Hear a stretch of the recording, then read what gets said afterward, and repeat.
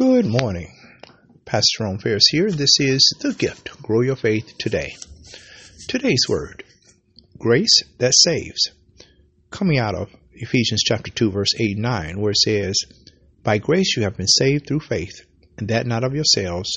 It is the gift of God, not of works, lest any man should boast. Jesus is your saving grace.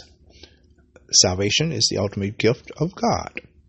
He is the giver of all good gifts, but most of all, He is the giver of salvation. And what a wonderful gift He has given in the sacrificial death of His Son on our behalf. The gift of our salvation cannot be purchased, neither is it a wage we can earn or a reward for anything we have done. Our salvation is a gift purchased by the blood of Jesus that we can receive only when we admit our sinfulness. And it is a gift of eternal value. It opens heaven doors to us. God's grace has no strings attached.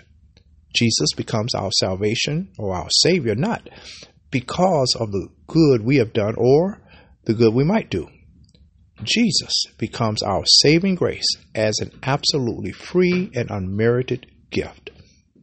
Salvation was God's idea, and it was a gift wrapped in Jesus and given because God so loved the world. John 3:16. So what is your response today to God's gift of love for you?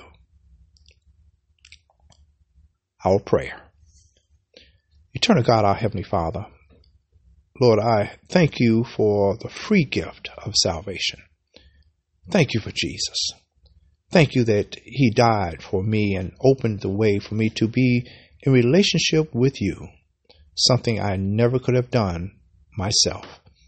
Thank you for walking with me through this life and for the promise of eternal life. This is my prayer, and it is in Jesus' name I do ask. Amen.